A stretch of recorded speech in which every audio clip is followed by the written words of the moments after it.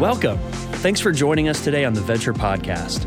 We hope this message encourages you and inspires you along your journey. Well, Venture, it's hard to believe. This week is Thanksgiving week, and then we enter the Christmas season. I don't know about you, it's an exciting time of year, but it's hard to believe that we're there. And I want to make sure that you mark your calendar. We want everyone to be a part of the Winter Wonderland, the Christmas festival that we're hosting on the campus. And we're going to do it over 4 nights. And so you have 4 different opportunities to come. And if you came out for the fall festival, you know how fun that environment is. And what a great way for you to invite someone. You could invite them and they could come and enjoy our church campus. And then hopefully maybe out of that, we begin to develop the kind of relationships where you could invite them to a Christmas Eve service or maybe a church service or to watch online. We do all these things because we want to reach out to our community and we want to be connected in ways that we can draw our friends, our coworkers, because we are a church that's outward focused. Now this weekend, as we talk about resilient faith, I've been looking at these issues, and honestly, the last couple of weeks, we've been dealing with some of the harder truths, hard issues of a resilient faith. And I debated how to finish this out. Initially, I had set this Sunday aside to really talk about some of the issues around sex and sexuality and some of the confusion in that. And I was preparing for it, and I realized it's really hard to cover that in a sufficient way in one message. And it's really hard to do it, and then we just end it and go into the holiday season. So I made the choice. I want to do a sermon series where we address sex and sexuality and all the things around it. And we're going to do that after the first of the year. We'll take a few weeks to walk through that. I know a lot of you have questions around it, and I know it's a key issue that the next generation in particular you're facing. And I also know anytime you preach on sex, there's a lot of interest in it. In fact, John Ortberg used to say, if you want to increase people that are listening to your sermon, preach on 3 topics. If you preach on sex, if you preach on the end times, and if you preach on sex in the end times, all 3 of them with that. Regardless of the interest or not, I think it's an important topic, but I want to make sure that we give ourselves the time to handle it in a sufficient way. This weekend, I just want to finish out this series, and I want to address particularly the group of you. We've been talking to you all along, and we broke down all the surveys with it, but within the church, there's a lot of prodigals. There's a lot of nomads. There's a lot of you, next generation and older, that you're in that process of you're kind of deconstructing your faith. You're making decisions about what you really believe. And I think it's so important that we follow what we talked about last week, some of the hard truths that Jesus shares, with also the hopeful truths and what it means. Because hear me, wherever you are in that journey, you need to know the most important decision you will ever make in your life is, what are you going to do with Jesus Christ? What are you going to decide about Jesus Christ will literally be the most important decision in your life. Now, you may not believe that, or maybe you don't believe it at this point, or maybe you've not faced that crossroads yet. But I promise you, there comes a point in every person's life where they not only have to face that, they have to really decide, is this my decision? Is this my faith? Do I believe this? And as we think about it, it's one of the reasons that Jesus so often brought his followers to that place of decision. It so often made them come to grips with who he was and what he was calling them to do. In fact, this week, I want us to look in a passage. It's one of my favorite passages because it's that combination of hard truth with hopeful truth, where Jesus describes himself as a shepherd. And it's an image that his listeners would know very well. He lived in an agrarian society, and there were sheep, and people knew the imagery with it. We're a little more distant from it, but I think we can zero in pretty quickly on what he's trying to lay out for us. As he describes us as sheep, he describes all of humanity. And it's one of the favorite passages in John 10 when he says, I am the door. And if anyone enters by me, he will be saved and go in and out and find pasture. This is in the middle of this where he's described himself as a good shepherd. And he's not just the shepherd, he's also the door. And he says the sheep that go in, that they find what they're looking for. They find that good pasture. And then he says, there's a thief who comes only to steal and kill and destroy. I came that they may have life and have it abundantly. He contrasts himself with this thief who wants to destroy and kill. And then he emphasizes it again. I am the good shepherd. The good shepherd lays down his life for the sheep. Now, I told you, I think this is a great passage, because it combines the hard truth we were talking about with the hopeful truth that he's pointing to. Just to summarize with the first one, Jesus points out that he is the exclusive way of salvation. If you didn't hear the message last week, I'd encourage you, go back and listen to it. Because we walked through how important it was that Jesus really believed this. Jesus taught this, that he is the exclusive. And here's what I mean. He's saying he's the only way of salvation. When he says he is the door. And again, our culture, we don't like that. We live in such a tolerant age that we don't like anyone saying, I'm not only a way, I am the way. And yet, as we talked about last week, he does it out of kindness. He does it because he knows it's the truth. And out of that kindness, he's willing to even speak that hard truth. You know, my oldest son, Drew, he's now in college, but when he was born, they had to take him to the NICU right after he was born. His lungs were a little wet. And those first few weeks of life were never really super dangerous. We were able to take him home soon. But he struggled. And in particular, he was jaundiced. If you've ever had a baby that's jaundiced, they're yellowish in color. The bilirubin has built up in the liver. And so we'd ask the doctor, what do we need to do? Because it can be a really serious condition. He said, let's start with, he needs ultraviolet light. The best thing you could give him is sunlight. And so if you could put him in the sun and even sit there with him and take off his clothes except his diaper there, the more sunlight he can get on his skin, the better it is for him. And if that doesn't work, we're going to bring him in. You're going to have to let him stay here under a lamp with it. But he's got to have this treatment. Now, what if we had said to the doctor, well, okay, that's your truth. That's what you say. I mean, we don't want to sit there. We don't have to put him in the light. He likes being snuggled up and he likes being in the darkness. And we're going to choose to do it our way. Now, again, is the doctor cruel if he's direct with us and says, no, look, you've got to listen to me. For his sake, for your sake, this is what you've got to do. Because this is what Jesus is willing to do. That's why he says to that audience there, even when he's talking about this metaphor that we really love, oh, he's a good shepherd, but he goes, hey, let me tell you what this means, though. It means I'm the door. I'm the way. We saw it last week. He's even more direct. He says, I am the way. I am the truth. I am the life. No one comes to the Father except through me. He's willing to share that hard truth, just like the doctor is willing to tell us, and maybe you've experienced, a doctor will tell you things you don't want to hear, not because they're cruel or mean, but because you need to hear it. And that's how it is with Jesus. I love, though, he immediately comes as well, though, and with that, he wants us to experience all of life with him. Why did the doctor give us that diagnosis? Because he wanted our son to be well and experience life. Why does Jesus say he's the door? Because he wants us to experience life. And I love that line in John 10 when he says, I've come that you can have life. And then he adds on it that qualifier, not just life, I want you to experience abundant life. I want you to experience the fullness of life. I want you to experience all of life. Life as it was meant to be. Life as only I can provide.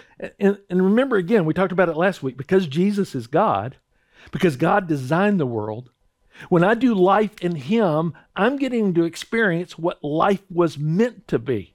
That's why when Jesus told us to pray, we pray, your kingdom come, your will be done on earth as it is in heaven, that this place can be more like that place, that we can experience here the life that we're going to ultimately experience there.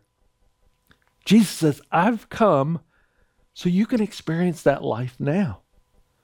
Now, I want to be clear, make sure. I'm not preaching some, your best life now, and if you follow Jesus, you're going to be healthier and wealthier, and your teeth will be whiter and your life will be brighter and all. I don't believe that stuff.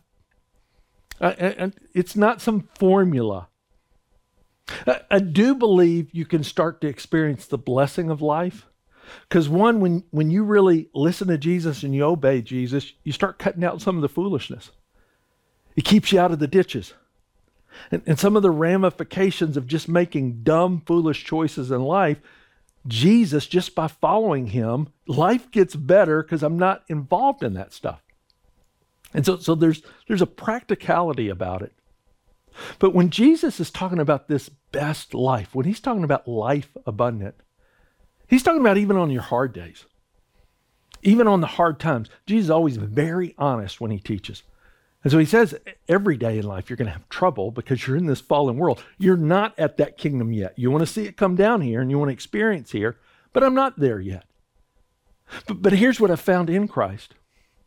A hard day can sometimes be your best day with him. A hard time, a hard season, a hard diagnosis, things that we go through in life, that trouble that he told us we'd experience. In him, though, it can be some of your best days. Why? Because you're experiencing that life. You're experiencing the goodness that only Jesus can bring. And I would say this, some of you that are listening to this, you're not even a follower of Christ. You know, your life is better because Jesus has come.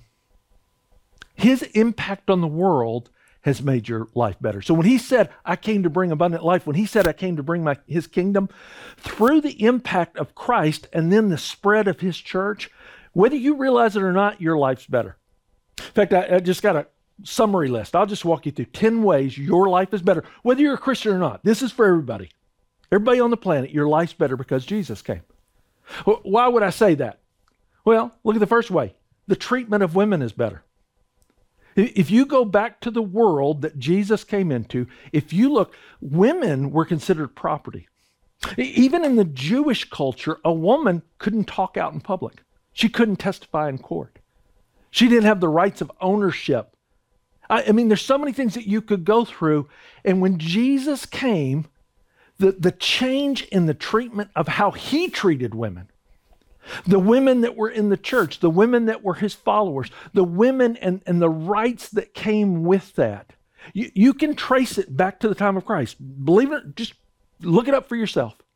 And look at the worldwide impact and the treatment of women because of Jesus. Second thing, you look at the treatment of children. Again, some of the things that we just take for granted, we don't recognize the world that he came into. That children were considered property. That children could be worked at any age. That infanticide was a common practice. Where children, if you didn't want a baby, you just left them out in the wild. And they would die. And a lot of times, little girls in particular, because remember, women didn't have as many rights, and so people wanted boys so much.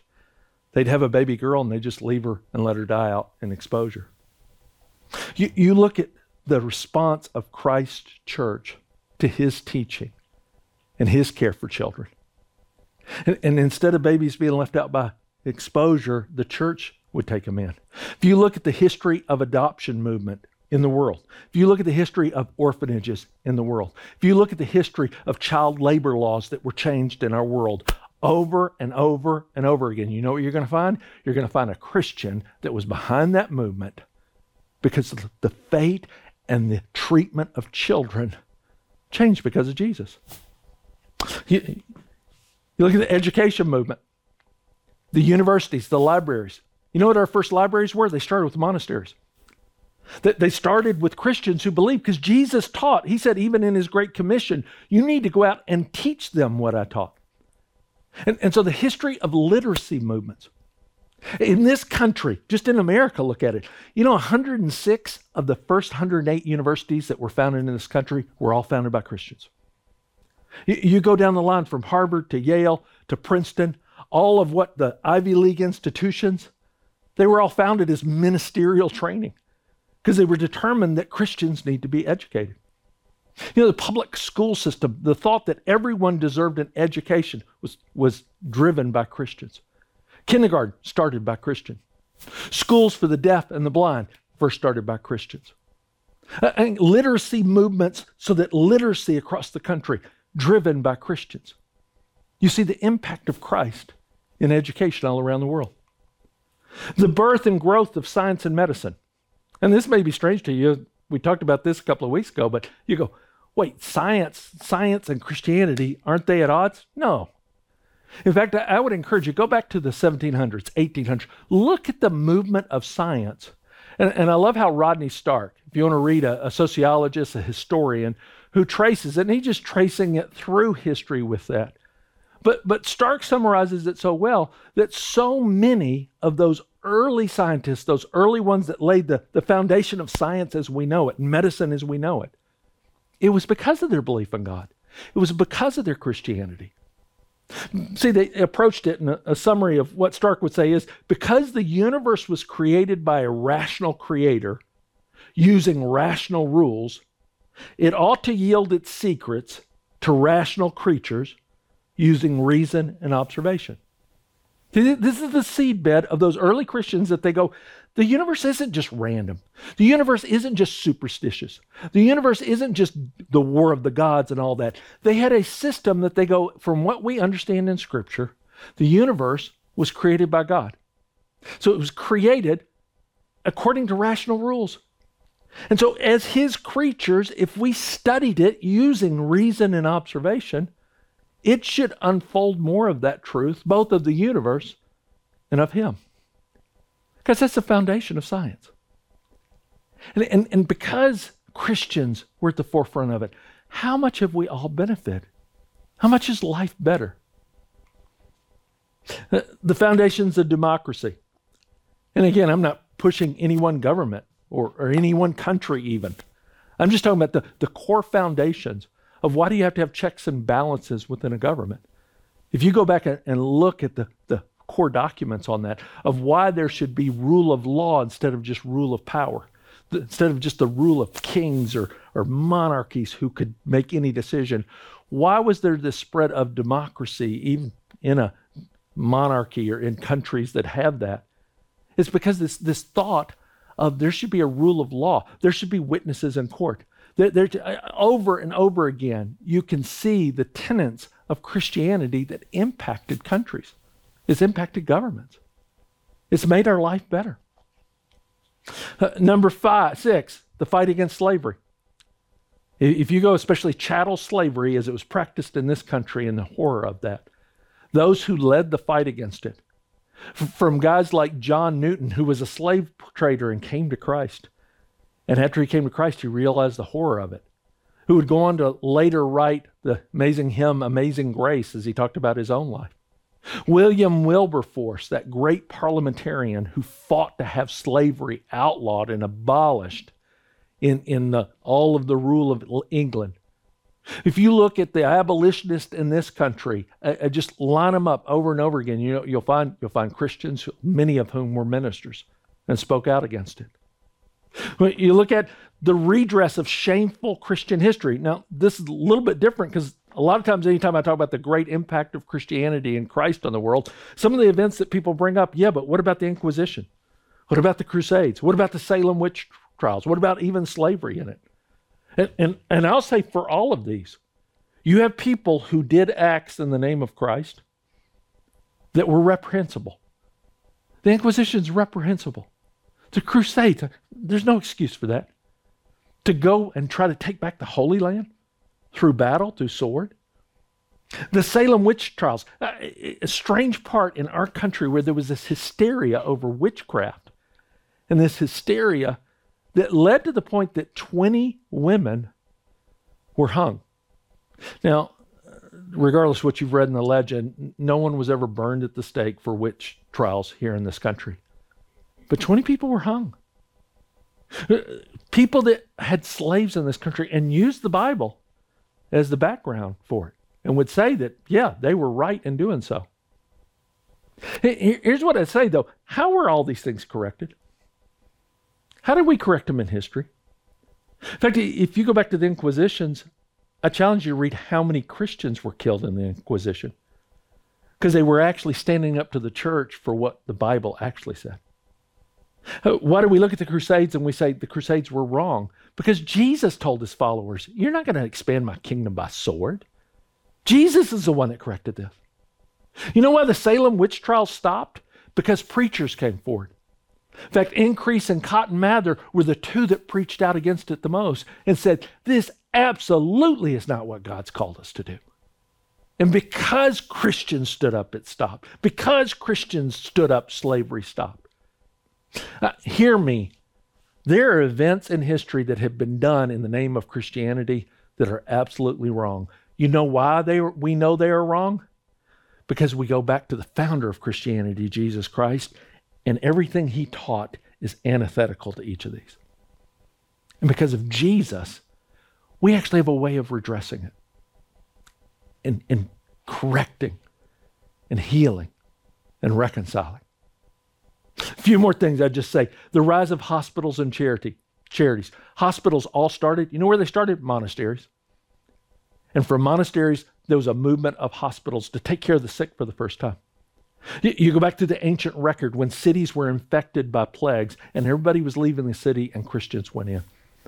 When you look at the record of the different charities that are out there, you look at the movement, everything from the Salvation Army to the Compassion International to International Justice Mission. I mean, the line, the Red Cross, all of these different movements, they were started by Christians. And again, you see the impact that whether you're a Christian or not, you've been blessed by that. Your life's better because of it. The foundation of human rights and equality. The thought that every person was created in the image of God. And then through the church, and I would say one of the most radical statements of the ancient world comes from the Apostle Paul. He learned it from Jesus. He says, there's neither Jew nor Greek, there's neither slave nor free, there's neither male nor female, for you are all one in Christ Jesus. I just challenge you, go back in the ancient world in the first century and look through any of the writings and find anything that promotes this level of equality for all people.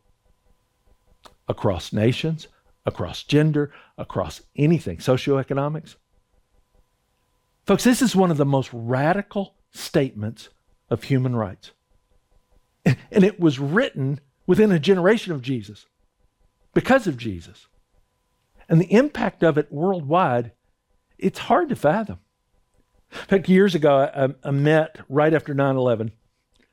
I met with some of the Islamic leaders in our city, wasn't here. And they were peaceful, they led the mosque, and we were dialoguing of the difference between Christianity and Islam. And they really were making the case. They were like, we believe in human rights. We believe in the rights of women. We believe, and they were laying out, and there was Islam in that, and many people around the planet, and I wasn't trying to fight with them on that. I don't ever want to cast it that the fundamentalist sect and those who commit terrorist acts represent all of them. Here was my question to them, though.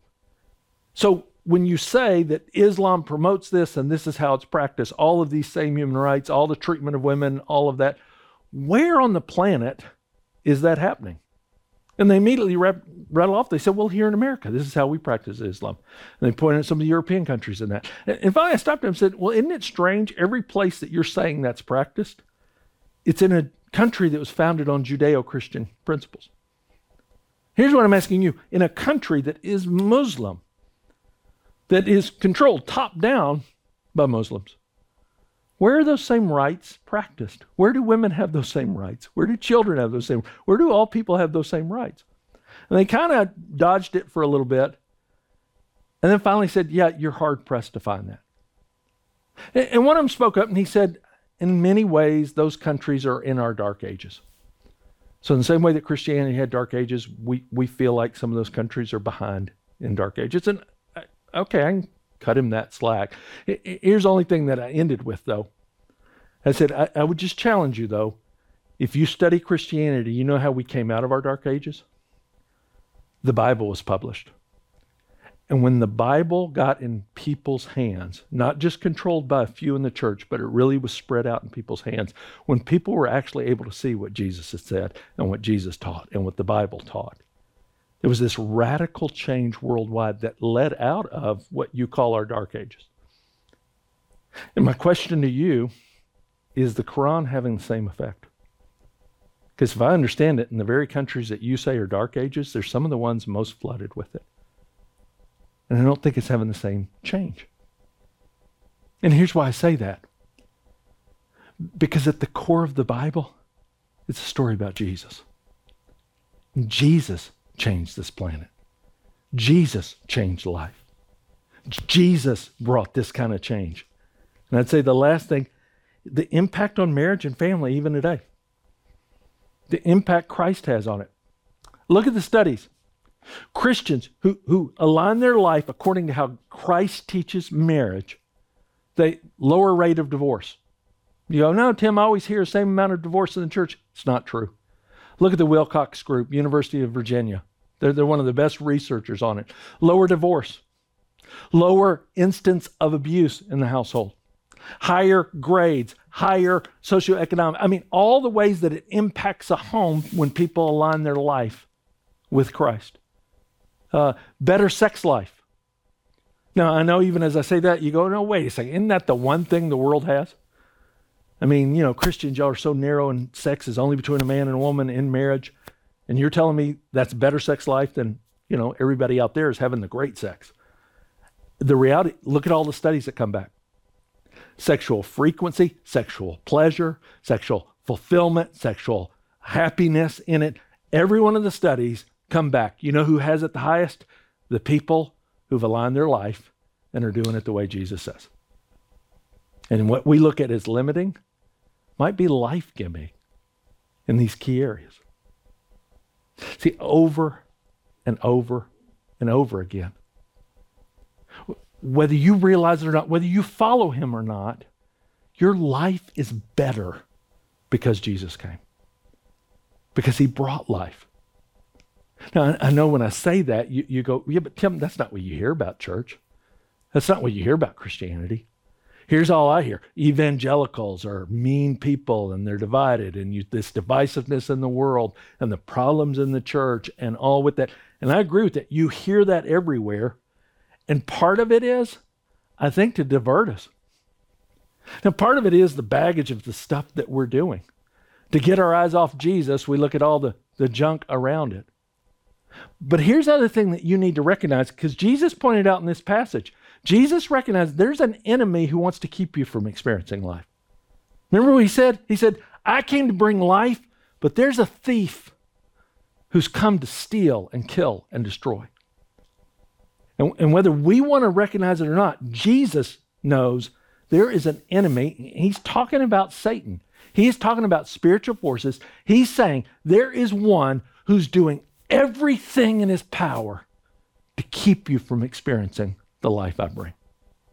In John 8, he says it this way. He says, you're of your father, the devil. He calls it out. Your will is to do your father's desire. He was a murderer from the beginning. He does not stand in the truth because there's no truth in him. When he lies, he speaks out of his own character, for he's a liar and the father of lies. I mean, he steals, he kills, he destroys. And everything he does is a lie. Because everything in him does not want you to experience what Christ brings. And so if he can do all the negative press he can, if he can emphasize maybe ways that you were rightfully hurt by the church, maybe things that you have rightful questions that nobody addresses, maybe just issues in your own life that he does not want you to experience it. And folks, the numbers that we're seeing, as I look at it, and we've looked at a lot of different things of next generation in particular, but I'm telling you, some of them for me are so disheartening because I look at his impact. I saw one, this was from a year ago, so it's not even taking into account all of COVID, but it was a survey of 22 to 38-year-olds. Look at this. 80% of them believe they're not good enough in virtually all areas of life. 80% of them would go, I'm not measuring up. And so they go down the line between my romantic life, my professional life, personal life. Add to that, 75% say they constantly feel overwhelmed by pressure to succeed. So it's just building all the time. 80% of these worries have negatively impacted sleep, and their mental health has suffered. And you look at all the studies, especially of younger, and the impact of mental health and the pressure on it. You say, well, where would they say are the causes? Well, when they talked about the source of the pressure, this one's hard to hear. 25% of respondents say the number one source of pressure is their parents. And part of why we're doing this series is we've got to own some of this stuff. I say that as a parent of this generation. And maybe some of the things that we've pushed you in. Maybe some of the ways that we've told you, it's a bad combination when you've been told your whole life you're so special and you can do anything in the world and you should do anything in the world, and you feel that pressure all the time. I can promise you this. A lot of the pressure we put on you, it's what we want so desperately for you. And we deal with our own stuff in that. But I would just say for all of you from this generation of parents, man, we're sorry where we've done that. We want to be open to change. We don't want you living under this. 20%, they would say social media. And some of you live under the pressure of social media all the time because here's your life and your daily life. And then what you see on social media is their good life. And so you look at everybody on there. Now, you got to remember, they're only posting the good stuff. But you look at everybody else and you go, here's my life. And look at them. Man, they've got a better job. They're on better dates. They look better. I mean, even their dinner is better. Everything about it. And this is my life. And you don't feel like you measure up. Guys, this is not reality. It really isn't. But when you live on it all the time, you can feel that gap all the time. 17% say it's their peers or friends that cause them to feel pressure. Here's the one that stood out to me. 50% say they place internal pressure on themselves to succeed. Man, they're driven in it all the time. They're feeling it all the time. And I look at that 80% who say they never feel like they're good enough. And I'll be honest, man, my heart breaks when I read numbers like that. That every day you're just looking, and maybe it's you're feeling that to some degree. And then when you look, I just read it again this week, 1 out of 4, 25% of college students say that they have thought about suicide at least.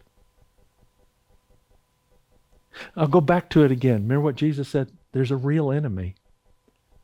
And he came to lie and kill and destroy. And he knows you. He's paying attention to you. I mean, we know this in the world today. I'm not into conspiracies, but we know that big tech companies, they're all tracking us. They know what we're doing. I mean, it's funny to me. When I was growing up, the worst thing in the world was, man, you didn't want someone to bug your house or bug your phone or be listening in. And now we've gone the other extreme. We've placed devices all over the house that somebody can listen to us. And then Siri and Alexa and whatever. And I don't know if you've had the experience where you say something out loud, like I'll say, the lawnmower broke down. And then the next time you open your computer, suddenly the ad that pops up, lawnmowers on sale at Home Depot. And I'm like, whoa, that's kind of scary. Now, again, I don't know about all that, but here's what I do know at the very least. I know they track all of my purchases so they can make a profile and go, okay, these are things Tim would like. I know that they're tracking what I watch entertainment-wise, so there's an algorithm so they can suggest things. We know that tech is doing that. We know that's happening. Don't you think that the devil's doing that too? That he knows you, and he knows what discourages you, and he knows what tempts you, and he knows just what to whisper at just the right time. So some days he tells you you're not good enough, so just try harder. And then the next day he comes back and goes, you'll never be good enough. Why don't you give up? Some days he comes and says, God asked too much. You don't have to do that. And then he comes the next day and says, oh, you blew it. God's done with you. Folks, he doesn't play fair. And he picks on us when we're down. And I feel like so many of you, especially when I see numbers like this, man, he's telling you all the time, yeah, you're not good enough. You'll never make it. You can't do it. And then he'll whisper again, yeah, but you ought to try harder and you can overcome. And you stay caught in this cycle. That when you look at your life and you go, yeah, Jesus talks about this abundant life. I don't think that describes me. Now, here's the good news. Jesus knew that. And he knew we would never feel good enough. Because here's the reality. We're not. We're not. That's the beauty of the gospel. That's the beauty of Jesus.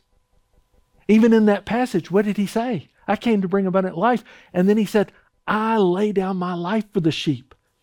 See, Jesus promises that he will sacrifice himself for our sake. Jesus is the one that says, not only am I the shepherd, I'm willing to be the sacrifice, the sheep who lays down his life. I'm willing to do for you what you could never do. And as we think about this, especially as a church, Adventure, this is how we put it. Our mission is to help people find and follow Jesus. To help them recognize. And here's why I put the two parts in it. Because you need both parts of that. That you find that he's the Savior who laid down his life for us. You find that he's the good shepherd who doesn't just lead us, he also dies for us. Who recognizes that every single one of us doesn't feel like we're good enough. Every single one of us knows that we'll never be good enough in our core. And he goes, yeah, I'm not going to leave you that way. I'm not going to leave you trapped in a system where you feel like life is left and you're not a part of it. And the only way he could rescue us is he laid down his life. And so as a church, we're desperate that everybody find that. That you would find that's true about Jesus, that he's a Savior who died for you so that you could have life. But, the second part of that as well, though, is that you follow him because he's the Lord who'll lead us to experience true life. See, it's the combination of the two things. I've got to come to him as Savior. I find him in that moment. I experience what only he can give me. But then I follow him the rest of my life because he's the Lord. Because he's in charge. Because what he asked me to do is the right way. Even when it feels limiting at times, as I follow him, I get to experience life the way it was designed. And he wants that for everyone. And we want that for everyone. You say, how do I experience that? I love how Paul puts it in Romans 10. He says, if you confess with your mouth that Jesus is Lord and believe in your heart that God raised him from the dead, you will be saved. For with the heart one believes and is justified, and with the mouth one confesses and is saved. You see what Paul's saying in this? He kind of bookends it. The bookend on each side is that he's Lord. In the middle of it, he points out he's Savior. He says, you've got to believe in your heart that God raised him from the dead. You've got to believe that his death was different than any other. That he not only died on the cross, but God raised him from the dead. And in that belief in your heart, you know what happens when you believe that? You're justified. Man, you're made right with God. But notice how he bookends both of it. He says you need to confess with your mouth that he's your Lord. You need to make it the public part of your life that you go, man, this isn't this hidden thing I'm doing anymore. I'm not just kind of an undercover Christian. Man, I'm just telling everybody, yes, Jesus is my Lord. Yes, he is my shepherd. Yes, I'm going to follow him the rest of my life because I believe he's actually life. Folks, when we talk about a resilient faith, it really does come down to this. Have you found Christ as your Savior or been found by him as Savior? And are you following him as your Lord? Because he's the good shepherd. One of my favorite little books is this by Philip Keller. A shepherd looks at the Psalms 23, and he describes his own experience as a shepherd. He was a shepherd in Africa. And on it, he loved being a shepherd because he loved his sheep. And so he made sure that he took care of the watering hole, that they had good nutrition, that the grass and all. He would care for his sheep. And he talked about it broke his heart, though, that right next to his farm, there was a tenant shepherd who could care less about his sheep. And there was a fence line between them. And he would watch as the sheep from that other farm would come and they'd look over the fence. They'd look longingly at the grass that he had provided for his sheep. And he could see how sickly they were and that nobody cared for them.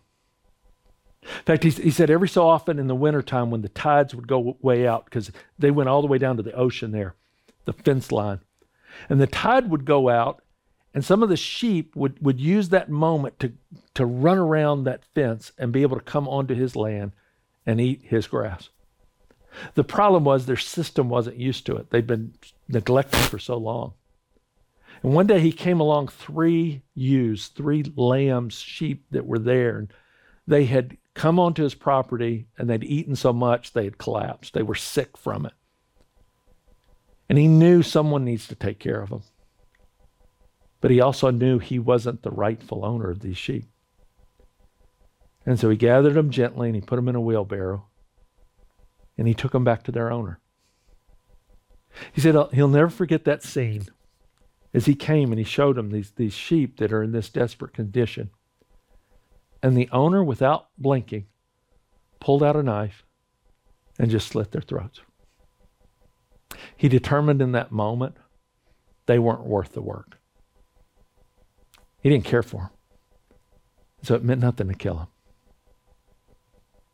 Keller said as he saw that scene, he thought, this is such a vivid detail of the difference of a life where Jesus is your good shepherd and a life in the world where no one cares. In fact, there's an evil one who loved nothing more than to destroy your life. Hear me today. I don't know where you are. I don't know what you're experiencing. If you feel like you're one of those sheep, you're always looking over the fence and you've not experienced that life. You know how you go through? Jesus is the door. Jesus is the good shepherd. You need to today believe that he died and rose again for you as Savior. And some of you that believe that, you would claim that, you need the second part of that. You need to start following him. You need to stop just accepting that he's your Savior and also accept he's your Lord. And the way he says to do life is the way to experience life. And you need to embrace that today. In fact, I want us to take a moment, close out in prayer, and give you the opportunity. If you're someone who's never found Jesus as your Savior, I'm going to give you the opportunity now. And if you're someone who's not following him as your Lord, I'm going to give you that opportunity as well. Will you pray with me? Father, I do pray for anyone who's hearing this. I pray this especially when I read the numbers of next generation, when I read those who just feel so disconnected, who feel so helpless. I can't help but picture that scene of the sheep with a tenant farmer who could care less about their life. And we recognize there's an evil one in the world, and he is real, and he could care less about the lives of people on this planet. If anything, he tries to kill and destroy, and he lies all the time. Lord, I pray today for anybody hearing this who needs to stop believing his lies, who needs to believe the truth that Christ is the good shepherd, who needs to today make that declaration that they believe that Jesus is their Savior and they want to follow him as Lord. And so if you're praying with me right now, no matter where you are, no matter where you're listening to this, if that's the cry of your heart, if you want to know that Jesus is your Savior, right in this moment, just tell him, Jesus, I believe you're Savior. Jesus, I believe you died on the cross. Jesus, I believe you rose again. I believe it in my heart. And in this moment, Paul says, you are justified. You're right with God. And if you're listening to this, and maybe you've been running from him, maybe you've not been listening to him, maybe there's something in your life you've been holding on, but some of you right now, you need to confess, Jesus, I will follow you. I will make this an open confession with my mouth. I will tell people that you are my Lord because I want to experience life as you designed it. Lord, I pray for any that maybe pray that prayer for the first time, maybe praying that prayer because they're coming back to you, maybe praying that prayer because they have been beaten down by doing life away from you. Lord, I pray for any who need to experience what only Jesus can provide. We thank you that he is the good shepherd. We thank you that he leads us as a shepherd, that he is Lord of our lives. We pray that we would experience life abundantly because of him. And we pray this in Christ's name. Amen. We hope today's message encouraged you in your journey of faith. To keep up with the latest messages and what's happening, make sure to subscribe to this podcast and visit venture.cc.